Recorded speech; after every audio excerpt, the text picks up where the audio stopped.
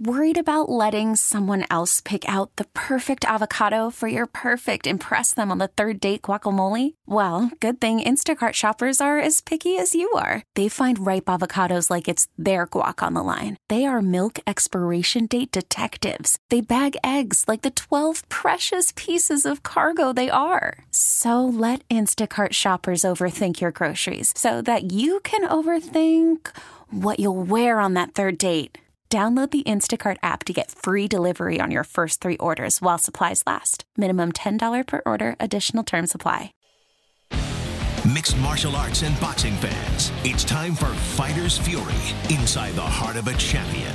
With your hosts, Brendan Tobin, Seema, and Tommy Guns. It's time for Fighter's Fury on AM 790, The Ticket. Good morning, everybody. Welcome on in. Fighter's Fury here with you. It's Brendan Tobin. I'm taking you up until around 11 o'clock. We're going to dive all over the world of mixed martial arts and boxing. Lots of happening. A lot going on yesterday. Had some boxing action. We got some UFC coming up this afternoon. That's always the rare one. We got the UFC on Sundays. And I never know when it's coming up on Sundays. I just assume everything is on Saturdays. It always confuses me with two things. Bellator, when they move to Saturday nights, I always think that's dumb because people are just programmed to know Bellator is on Friday. I mean, most of the time you're shooting your core fan base, your hardcore fans, and I imagine you're more hardcore if you're watching Bellator regularly. So you assume it's going to be on Friday night. So when they do the switcheroo to Saturdays, even for the big cards, it always throws me off. And then when UFC does Sundays, that one also always throws me off. I always should probably start assuming it for holiday weekends, because I know that's become a thing. And now when they've gone to Europe, this has been a thing in a while where they've been doing the Sunday afternoons, like 2 o'clock card. So we'll get some Shogun Anthony Smith going on today. That'll be cool. And see where this light heavyweight thing really unfolds. There was some news that happened this week with Alexander Gustafsson. His opponent, Volkan Oezdemir, who trains down here, broke his nose in training. So Gus is in a bit of a holding pattern. I don't really know who they would go with for him to fight, even as a replacement. Like, unless you're going to give Gus some wacky heavyweight replacement, I don't really know where they go. It's an interesting one because, you know, Shogun, Anthony Smith are fighting tonight, so you know they're not going to be ready for that. Glover Teixeira, Corey Anderson, they're fighting. So that division right now really just doesn't have a good alternate for it. It's in a bit weird spot already because of the situation with DC being heavyweight champs, so their belts tied up as of right now with a guy who's really not going to fight. And so I suppose they could go and they could make something completely random, but I don't know what a good solution there is if you're looking at Alexander Gustafsson and he's looking to really solidify himself as the number one contender for light heavyweight. Who does he go with? Ilir Latifi? You know, it's really a tough position for him. So I do feel a little bit for Gus and the fact that they don't really have a good solution right now. But there has been mention, you know, maybe does a Yoel Romero go up there? You know, he's had, apparently, according to Ariel Helwani, some surgery, so he's off the shelf. We know Luke Rockhold's recovering. That was the original plan, was for him to fight Gustafsson. He can't go. So I really don't know what the great solution is there for Gustafsson. Either somebody I feel like has to move up to really excite him, or maybe there's a jump to heavyweight. Other than that, I don't really know what they do there for UFC 227 as far as replacing Gustafsson. But that was some tough news that came down this week. We will get a little bit more clarity as far as the light heavyweight division and where, you know, Shogun's going to stand after this, and does he take a jump? You know, he would have a winning streak going, and you legitimately could talk about him. I don't know if being in line for the title next, but if he wins, certainly is not crazy to think that the old legend is going to start being in the conversation. So it's pretty crazy what we got going on this afternoon and something to keep an eye on. So last night we had some HBO boxing. Jaime Munguia was taking on Liam Beefy Smith, and Smith gave it to Munguia early on. He was bringing the young fella a little bit of those veteran tricks, was exposing the 21-year-old's lack of defense, really hitting him and peppering him with that right hand early on. Stumbling a couple times. Don't know if it was a balance issue or if he really was stunning him with a little bit of power. But, Liam Smith was game. He put forth a decent performance early on in that fight. It really just got away from him. Look, he was taking on a guy way bigger, a guy who to the eye had a lot more power, could really, really put his combinations together more, just threw with more volume. And so eventually, even though the veteran was getting the best of the young fella early on in this fight, and I was actually in line with Kellerman. I thought that he took the first 3 rounds. Eventually, Munguia was able to rally, showed himself to still, be a very, very good prospect. Thought he was taking some undue criticism yesterday, actually, because you got to remember these guys are so young, and a lot of the times the fact that they're just getting rounds is good for them. That they're in there and they're getting more experience, and I thought that was the case for Munguia. This wasn't a bad thing that he was in there with a game guy who, was stopped by Canelo Alvarez a couple of years ago. But just because he's got the goal of going to knock out a guy before Canelo did, it doesn't mean that his performance isn't impressive. He was very impressive, and I think he'll be better for it because it didn't start out all perfect. It doesn't look like it was a tailor-made fight for him. It doesn't look like he was put in there with a guy who was supposed to just go down immediately. He looked like he was in there with a real test. And I think that ultimately is going to make him a better fighter and is what made Canelo so great. From a young age, Canelo Alvarez was getting in there with real tests. This is, Canelo was 21 years old with 40 fights and was ready to take on the real deals. And that's the case with Munguia. He's starting to get into that waters of taking on the real deals. I mean, look, there was at one point he was kicked around to be the late replacement for Canelo Alvarez for Gennady Golovkin, and the commission shut it down. It was probably for the best. You don't have to rush a crazy test like that. But the fact that it was even talked about shows you what people think about this kid's talent. And though he wasn't able to get the stoppage yesterday, Liam Smith is a very, very, very tough guy and was a game opponent early on. So I was impressed by it most of all. Here's what I found weird, though. Because there was a point of inevitability once that fight started getting, till like the 8th, 9th round. We knew it was happening. It was turning. The scores weren't quite as they seemingly were out of hand because 2 judges only gave him a round. 1 judge had it a little bit closer. But, to my eyes, it wasn't crazy out of hand, but you could tell what was happening. Like, once we got to round 5 is when things really, really turned. I think it was 5 or 6 where the knockdown occurred. And that was the real turning point. It really wasn't the same from there. And it was weird because, so they had this fight beforehand where it was Alberto Machado versus Rafael Mensah, where he was Rafael Mensah, where they were taking each other on. Machado was much bigger and was clearly winning the fight. And in the first round, caught Mensah with a right hook kind of out of nowhere and put him down the canvas. And I just found it weird because there was a little bit of swelling that was happening on Mensah's cheek as the fight was going on. But it was crazy because I would say from like round 3 on, Max Kellerman and Jim Lampley are like begging the fight to be stopped, begging it. And Roy Jones is like talking to him like, "You guys crazy? What is going on with you? He's a fighter. He's supposed to be in there. He's showing up to do his job." And like, well, the damage that he's taken in there, Roy, like he could be much. It could. He's like, look, I don't disagree that the guy is getting whooped on, but you got to calm down. And they're like, they're ripping on the trainer, Stacey McKinley, like he should be out there getting ready to throw the towel.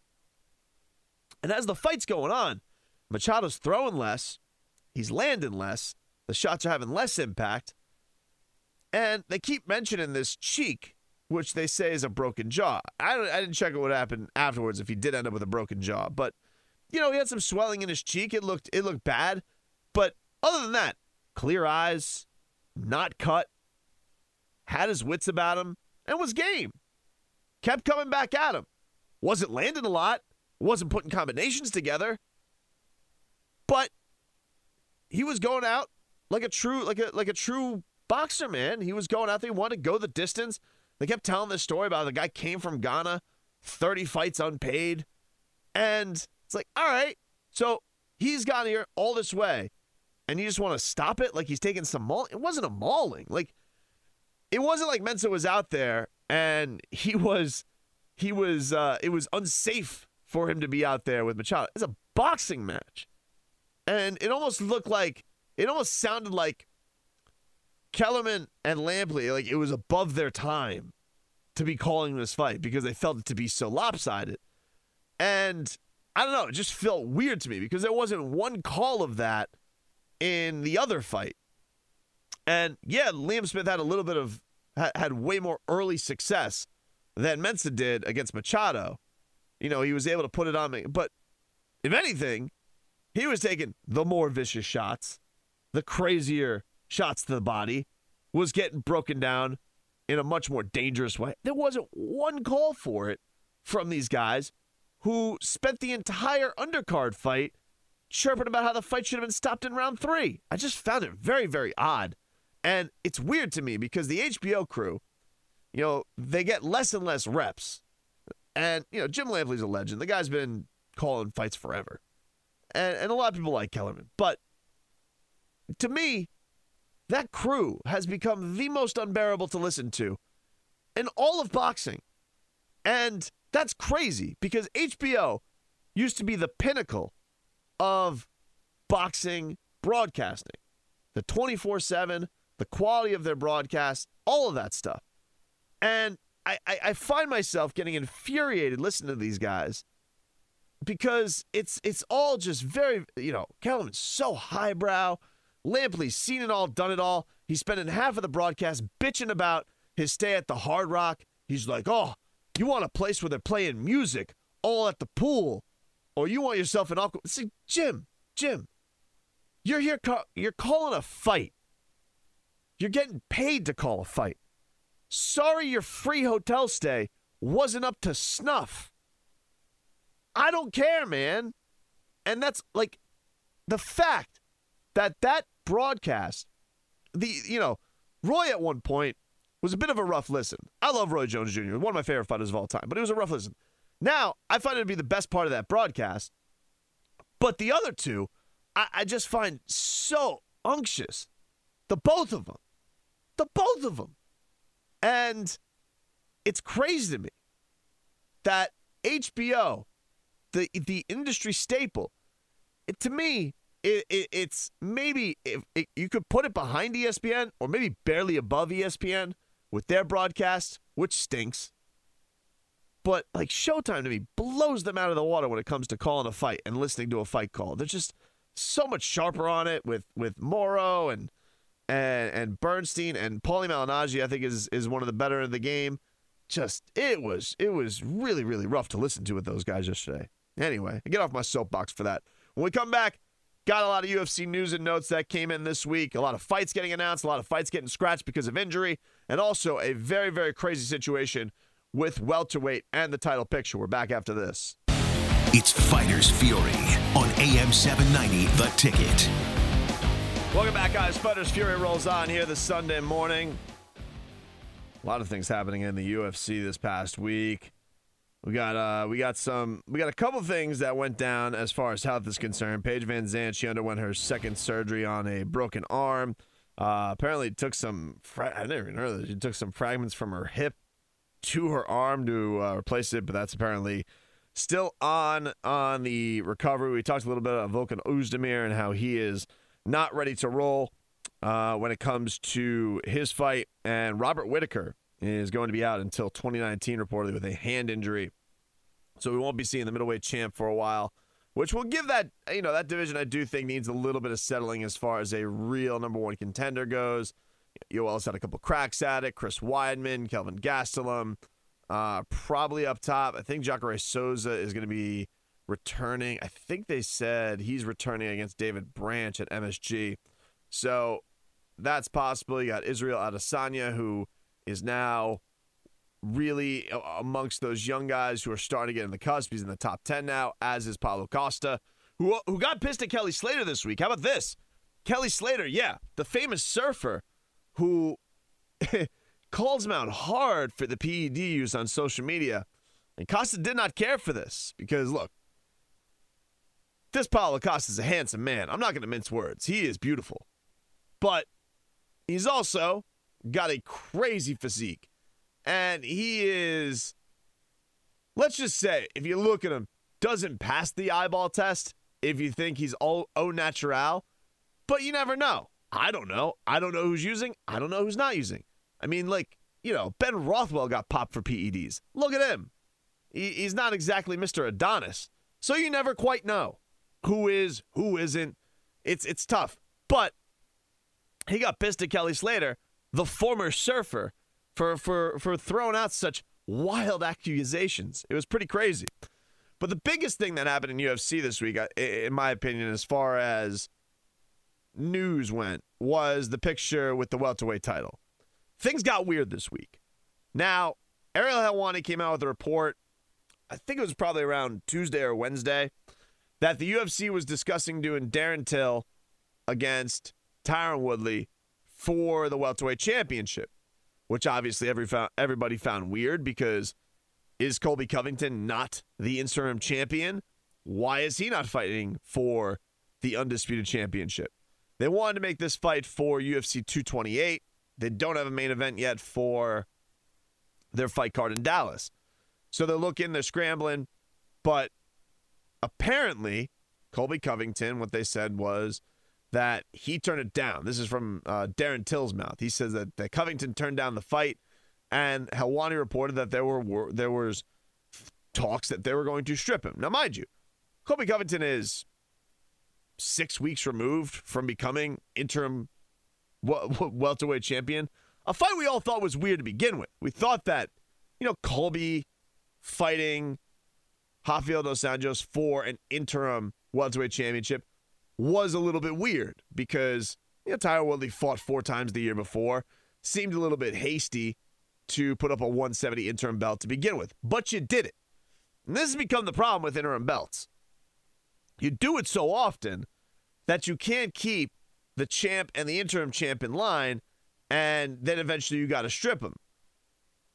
And that's what's crazy to me. Like, you put out these belts, and you want people to think they mean something, even if it's just a ticket to the number one contendership. We can't even rely on that anymore. I really the belts are becoming so meaningless in the sport.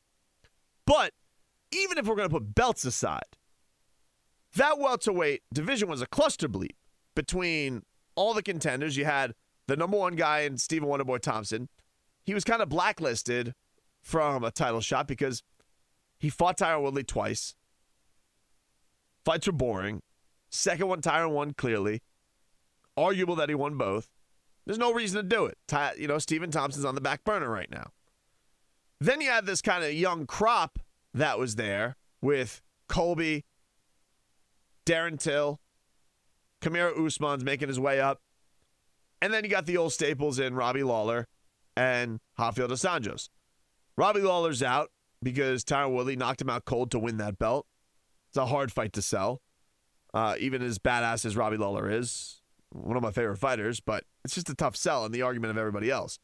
RDA probably would have been deserving if he beat Colby, but he didn't. He got dominated. He got roughshotted. Got his ear nearly taken off in that fight.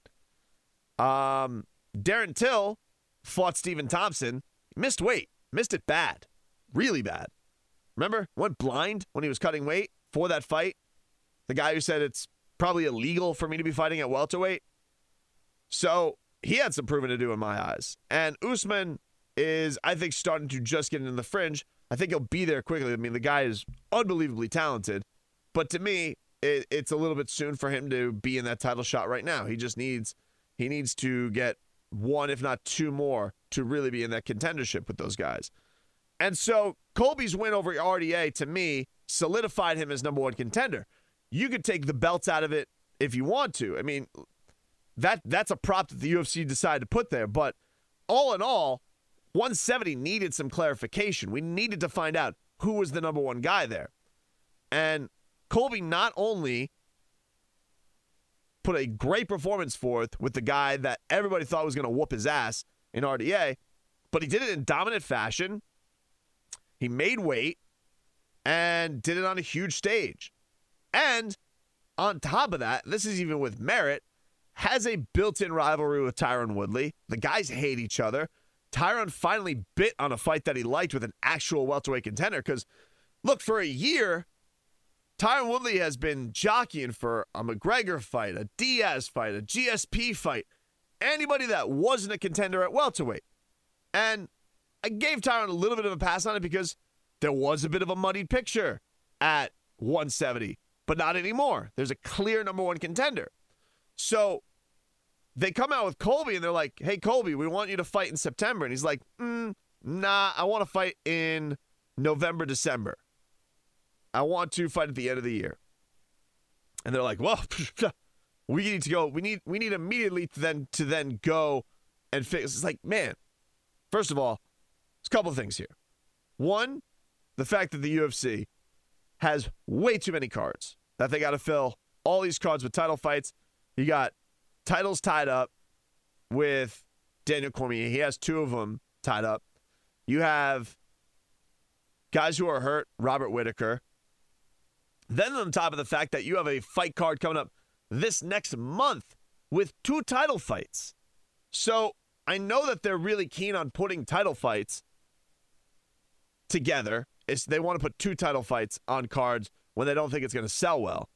Look, this upcoming card with TJ Dillashaw and Cody Garbrandt rematching on top of Mighty Mouse and Henry Cejudo rematching, you might as well just take one of them and put them on UFC 228. Now, I know they can't now, but if they're so keen on doing titles, they should have just done that.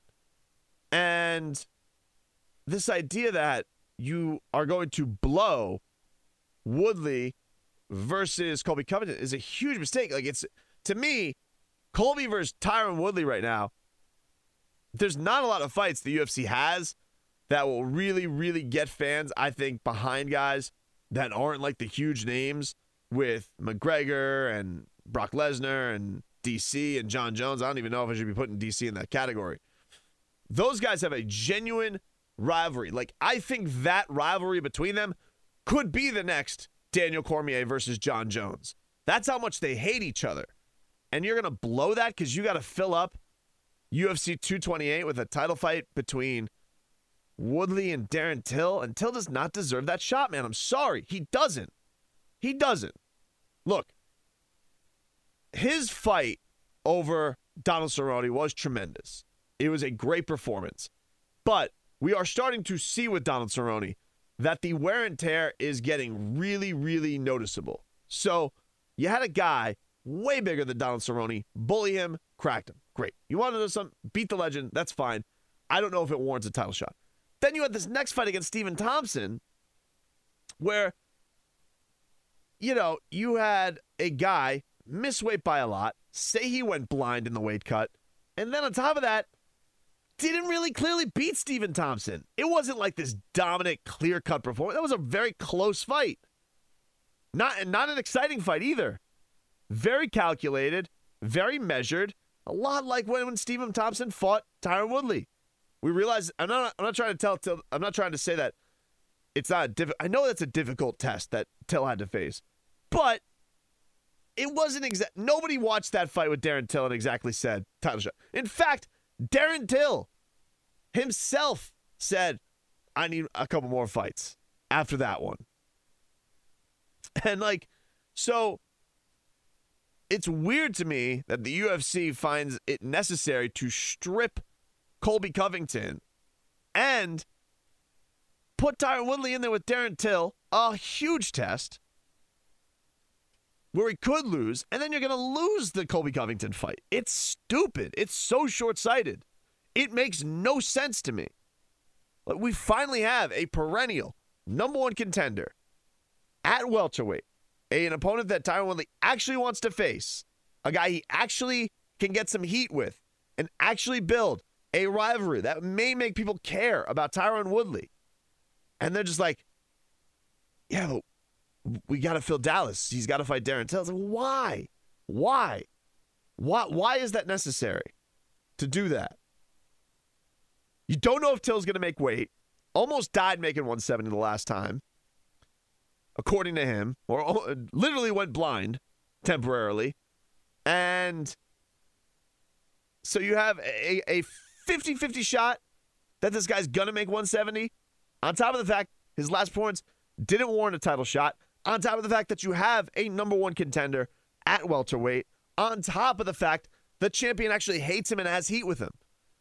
I just don't get it from any angle. It doesn't make sense to me. Colby can fight in a couple months, and you don't want to do that fight? You'd rather have the Till fight? It's stupid, man. Makes no sense.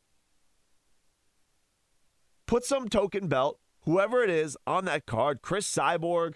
I don't even know who the women's flyweight champion is. Put her there. And then just, if you really want to do a fight, put Till versus Usman on that card. If you want a real welterweight scrap, two guys, two studs who absolutely are looking like the future of the division, put them on that. You get an awesome welterweight fight, but him versus Till makes no sense. Have those two fight and see which one of them has the next claim at the shot at the title. That's what you should do. This one doesn't make sense. Doesn't make sense. It's stupid. It's a dumb idea by the UFC to do that. I really it floored me seeing them. Let me get this straight. You guys pulled the trigger on an interim fight.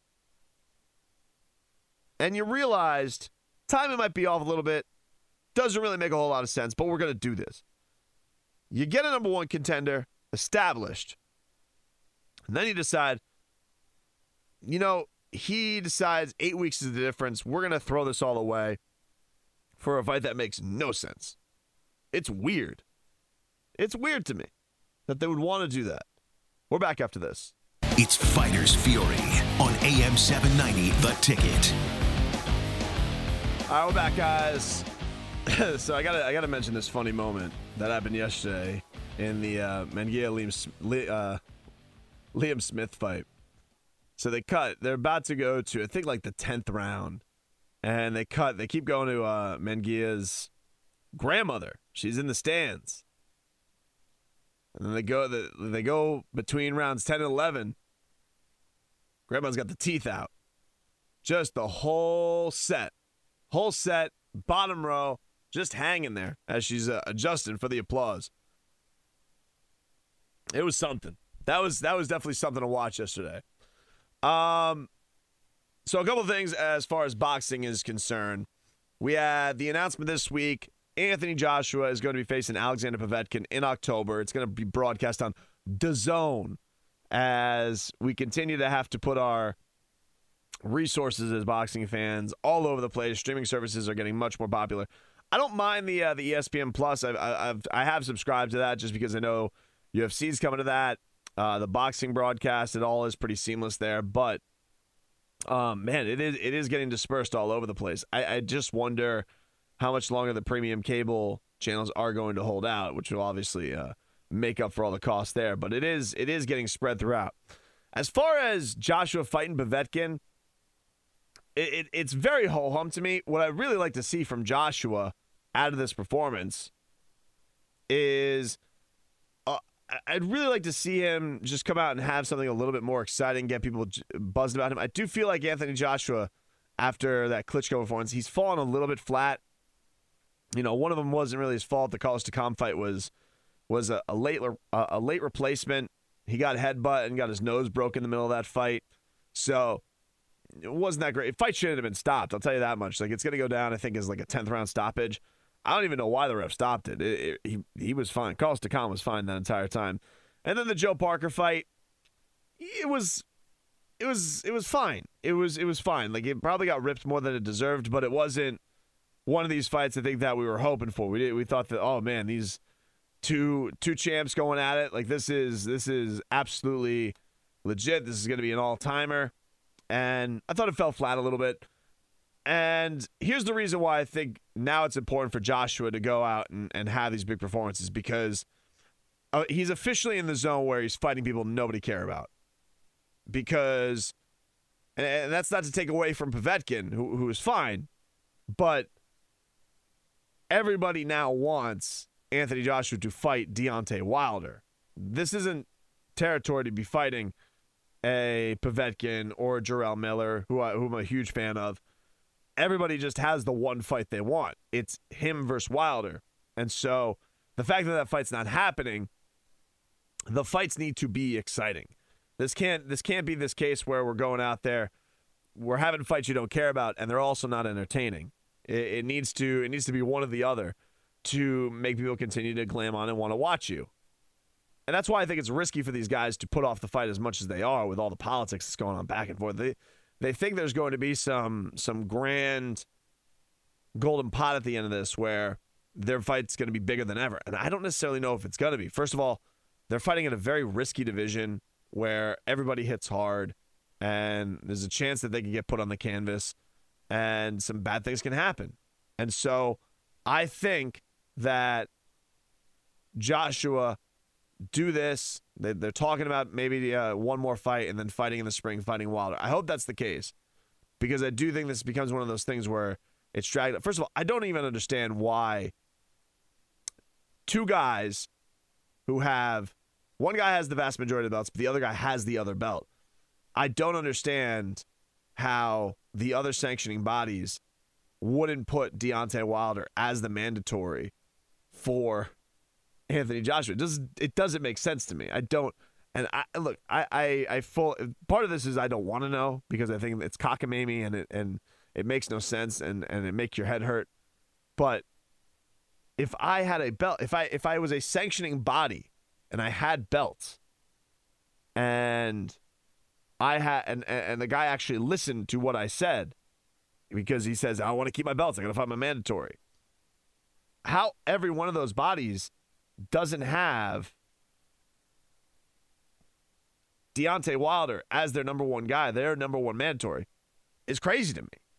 How you wouldn't want your belts to have the most legitimacy is weird to me. So that's just something to look out for. There was a fun altercation with Jarrell Miller at the press conference where he was saying a lot of bad words to Anthony Joshua that I can't repeat on the radio. But they were questioning manhood. And a lot of people look at Jarrell Miller and they think he's a joke. I'm telling you, I'm a big, big fan of this guy. His last performance, there's just something about that body. You know, he is a monstrosity. He's over 300 pounds, former kickboxer, but he throws more punches than like anybody in the division. So I'm just curious about that volume. Can't be bullied. It's something very intriguing to me. He's very marketable. He's got a big mouth. And he pulled a card. Like he always calls Shannon Briggs his uncle. Two Brooklyn guys. And he pulled that move this week where he stole the show at that press conference. Everybody afterwards wasn't talking about Joshua Povetkin. They were talking about Jarrell Miller, Big Baby Miller, calling out Anthony Joshua. And that was a big move by him to steal some shine in a big moment where they're launching this network. And maybe that will be the next fight after this. I think if you're not going to do Deontay Wilder versus Anthony Joshua, that's a fight I'd like to see. I'd like to see Joshua fight an American from Brooklyn, maybe do it over here, have his American debut. I don't know. Just get him introduced over here a little bit to a live crowd, see what that reaction's like. Just test the waters of it. I thought Jarrell Miller really, really did himself a big service this week. And I'm telling you, that guy's going to be problems. It's just, I know you look at him and you think, he's 300 pounds, is sloppy, it's not going to work. You could say that his striking probably is crisp and the volume that he comes with is up there with a lot of guys in that division. It's very skilled. He trains all over the place, mixed martial arts, boxing, kickboxing. Just he's bringing a very diverse toolbox and a very, very different package to that fight. And so I just wonder what that can do. I want to see what that can do against the elites. Speaking of Shannon Briggs, big announcement. The champ is over in London this week and announced on his Instagram that he is going to have a fight announcement this week. So we may find out who the champ will be in the ring with next. He has not fought since May of 2016 when he TKO'd Emilio Zarate in London. That was on the the David Hay card where Hay screwed him and then backed out. He said he was going to fight Shannon Briggs and then never did. He got into a clash with Tony Bellew. So that's something. Speaking of Bellew, he also he got himself a call out. Alexander Usyk just won the undisputed cruiserweight championship of the world and won the Muhammad Ali trophy, which is cool. Lonnie Ali presented the trophy to Usyk in the ring. It was a very cool moment. And Tony Bellew, the former cruiserweight, who's been at heavyweight regularly now, he wants to fight. He wants to fight Usyk. So I think that'll be an interesting, little interesting matchup if that can come down the pipe soon. Robin Hollywood texts in. He says, Tobin, what are your thoughts on Brian Ortega? I want to see Brian Ortega fight. This will be an interesting come up because next week we have UFC in Calgary, which is a really, really fun card. Dustin Poirier is taking on Eddie Alvarez. Jose Aldo is taking on Jeremy Stephens. Joanna and Jacek is taking on Tisha Torres. And this thing with Max Holloway is going to be very interesting because he is the featherweight champ. Brian Ortega was supposed to fight him. Got into a little bit of a tiff with Dana White as far as compensation was concerned. They tried to make him fight Jeremy Stephens on short notice. And he said no. He only wants to fight for the belt. And I understand Brian Ortega wanted to make that fight happen. It was a huge step forward. I mean, first, known as a submission guy, purely, he's got the best submission game in that division. And then he comes out and he knocks out Frankie Edgar. First guy to ever stop Frankie Edgar. So it's just such a feather on your resume that nobody else has. So I thought he really, really took that next step. I think I like his personality. He's very, very laid back. He's got a cool look, and I'm curious to see what lies ahead for him. Now, the big thing is going to be Max Holloway. What is up with Max Holloway and his health? There were reports that he over waterloaded this week, that there was problems with the weight cut. That was the big result as why he wasn't able to make it. It is concerning because Max has had injuries. He's had weight cutting issues. We know, obviously you give him a pass on the Khabib thing because he tried to take that fight on 6 days' notice. It was a crazy amount of weight, and then the commission wouldn't let him do it. So either way, in that regard, it seems like Max Holloway needs to change the way he's cutting weight, just so it's not so dicey that a commission could stop it. But it's a hard weight. Max Holloway is 5'11". That's a tough weight for a 145-pounder to make. And if he's unable to go, if this is a thing that looks like it's going to be lingering, because they talked about concussion-like symptoms and they didn't really understand why. If that's the case, and Max can't go, then I think this weekend is going to be huge between Jeremy Stephens and Jose Aldo, because I think, especially if Jeremy Stephens wins, could we see Jeremy Stephens versus Brian Ortega for the interim belt? I think that could be a possibility. Otherwise, I think he waits. I think he waits it out and sees what the hell goes on with Max Holloway and when the hell Max Holloway is going to come back. But yeah, if Max Holloway doesn't look like he's coming back anytime soon, I think that the way you go is Jeremy Stephens versus Jose Aldo. And I think Stephens is going to get the win this weekend, simply because Jose Aldo, look, he looks a little bit weathered. He's a guy who's taken a lot of fights. He's been knocked out now in 3 out of 4. So he gets in there with a guy of Jeremy Stephens' caliber, who obviously is a hellacious shot, who can put you out, put the lights out. And we've seen the lights been put out of Jose a lot lately. So for me, I think that he's got the movement. Now, Jose can be a little bit more well-rounded if he can bring the kicks, if he can really make Jeremy Stephens think twice about walking him down. Maybe he finds a path there, which is, we haven't seen that from Jose Aldo in a long time. It feels like he's been a very, very one-dimensional fighter for a while now. And I don't think a Jose Aldo in today's day and age is good enough to beat guys just with his hands. So if we see Jose Aldo bring the kicks out, we saw him a little bit more against Max Holloway in the rematch, but not what he used to be. Not the guy who really just made everybody question their life decisions coming in on him. But I think I got to go with Stephens. I've seen more success from him recently. I don't have great faith that we're going to see that from Jose. I just think that we have seen a bit of a diminished product when it comes to a guy who is regarded as the number one pound-for-pound fighter on the planet. The one I'm really interested in is the main event. Eddie Alvarez, Dustin Poirier. I mean, come on.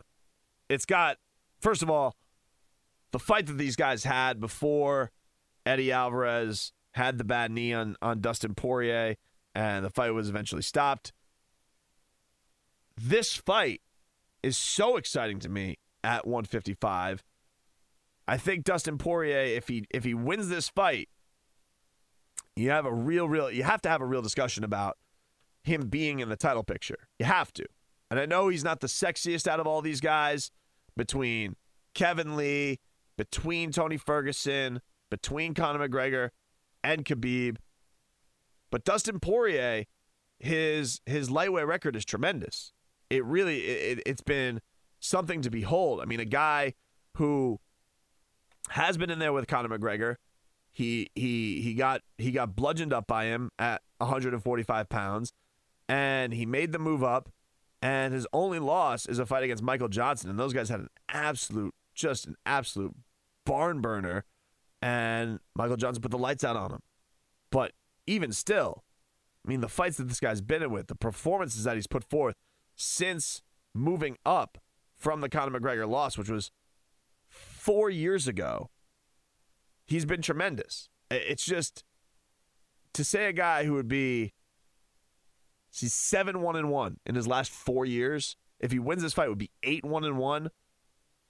Who holds a candle to that right now? And we don't really know what Tony Ferguson's situation is. I think if Tony gets back into the fold, does it then go Dustin versus Tony? Is that the next possibility? Or does Khabib and Conor, does that happen? That's the interesting thing. We're going to find out a little bit more this week because Conor McGregor is due in court, and he's reportedly, according to TMZ, going to take a plea deal, and he'll avoid jail time. So if we get that Khabib versus Conor matchup, that's obviously the fight to make. I mean, it's no question. The guys hate each other. Bus incident. We've been waiting for that matchup a long time. It's clearly deserved. But I'm telling you, Dustin Poirier, if he beats Eddie Alvarez, there's really nothing else out there for him until that title shot. Maybe a fight with Tony Ferguson if Tony's looking for an in-between. But Dustin is at this point right now, it's like, and here's the weird thing about it. Dustin is so anonymous amongst this group of colorful character guys, Tony, Conor, Khabib, Kevin Lee. But his style is very, very exciting. We can't go out here and say that Dustin Poirier is like a Damian Maia, where Damian Maia needed 8 straight wins to even consider him for a title shot. It shouldn't be the case with Dustin Poirier. If Dustin Poirier was at welterweight, he'd definitely be a number one contender. If Dustin Poirier was at featherweight, he'd be a number one contender. If he was at middleweight, come on, he'd probably get 2 title shots by now. If he was at any other weight class other than the best weight class on the planet, he would be a bona fide number one contender for a title shot. But he is in the deepest division, the most colorful division, and he's in the division with Conor McGregor, which is always a big hurdle. And it's a guy in Conor he's lost to, even if it was at a different weight class. So that's the only hurdle. The hurdle is just the weight that he fights at. His credentials speak for themselves. And I think he is going to get the win this week against Eddie Alvarez. I thought he was on the way there, even with the knee that was going down, illegal or not, if the tide was turning in that Eddie Alvarez fight. I just feel like he's primed for this one. He's absolutely primed for this one. And Eddie, Eddie had a really nice performance against Justin Gaethje. That's the common opponent they both had. That was for the title of most violent in the UFC. And both these guys had really, really fun fights with Justin Gaethje. Justin Gaethje makes fun fights. The question is, from Eddie's standpoint, Eddie kind of got to that pinnacle. He was the champ. He's been to every mountaintop. And to me, Dustin is still just that hungry lion who is still just looking for that big, big target, that big signature moment in his career. And I think this is going to be that. I think this could be the launching point. He comes out and he has a stud performance against Eddie Alvarez, he is going to be undeniable. And it's just going to be a matter of time for him. So that's going to be a very, very interesting thing to see. Joanna Jędrzejczyk's going to be interesting to watch. She's taking on Tecia Torres. Did they both train? How did that work this week? Did they both train at ATT? Because Tecia did some training at ATT, didn't she? Because I know Joanna has been training at ATT. I wonder what went down there. That's an interesting little thing. But good matchup, fun matchup. And will be interesting to see Joanna, what the talks will be like from her this week, because she, lost to Rose the way she did, got beat very badly, has lost twice, and doesn't really seem to be coming to grips with the loss, is kind of in denial that Rose is better than her or has been better than her on both those nights. So be interested to see what kind of Joanna Jędrzejczyk we got next week. And then as far as boxing concerns, we'll get some picks out. Mikey Garcia's taking on Robert Easter Jr. for the lightweight unification bout. I'm going to go with Mikey Garcia. Luis Ortiz returns to the ring since his loss to Deontay Wilder. I think he'll pick up the win. And then we got Dillian Whyte, Joe Parker going down over London. And I'm going to go with Dillian Whyte. I'm going to go with the Wolfman. I think he's going to get the win over Joe Parker. He's been looking real hungry lately. Had a sensational win over Lucas Brown, who's also returning next week over in Australia. But I think Dillian Whyte gets the win this upcoming week. So that's our show for this week, man. If you like the show, you can download the podcast, subscribe on iTunes. We'll be back same time, same place next week. And, of course, you can find me all over the lineup this week on The Ticket. So everybody have a great rest of your Sunday. Greg Liggett's coming up next, and we'll see you. We get it. Attention spans just aren't what they used to be. Heads in social media and eyes on Netflix. But what do people do with their ears? Well, for one, they're listening to audio. Americans spend 4.4 hours with audio every day. Oh, and you want the proof? Well, you just sat through this ad that's now approaching 30 seconds. What could you say to a potential customer in 30 seconds? Let Odyssey put together a media plan tailor-made for your unique marketing needs. Advertise with Odyssey. Visit ads.odyssey.com.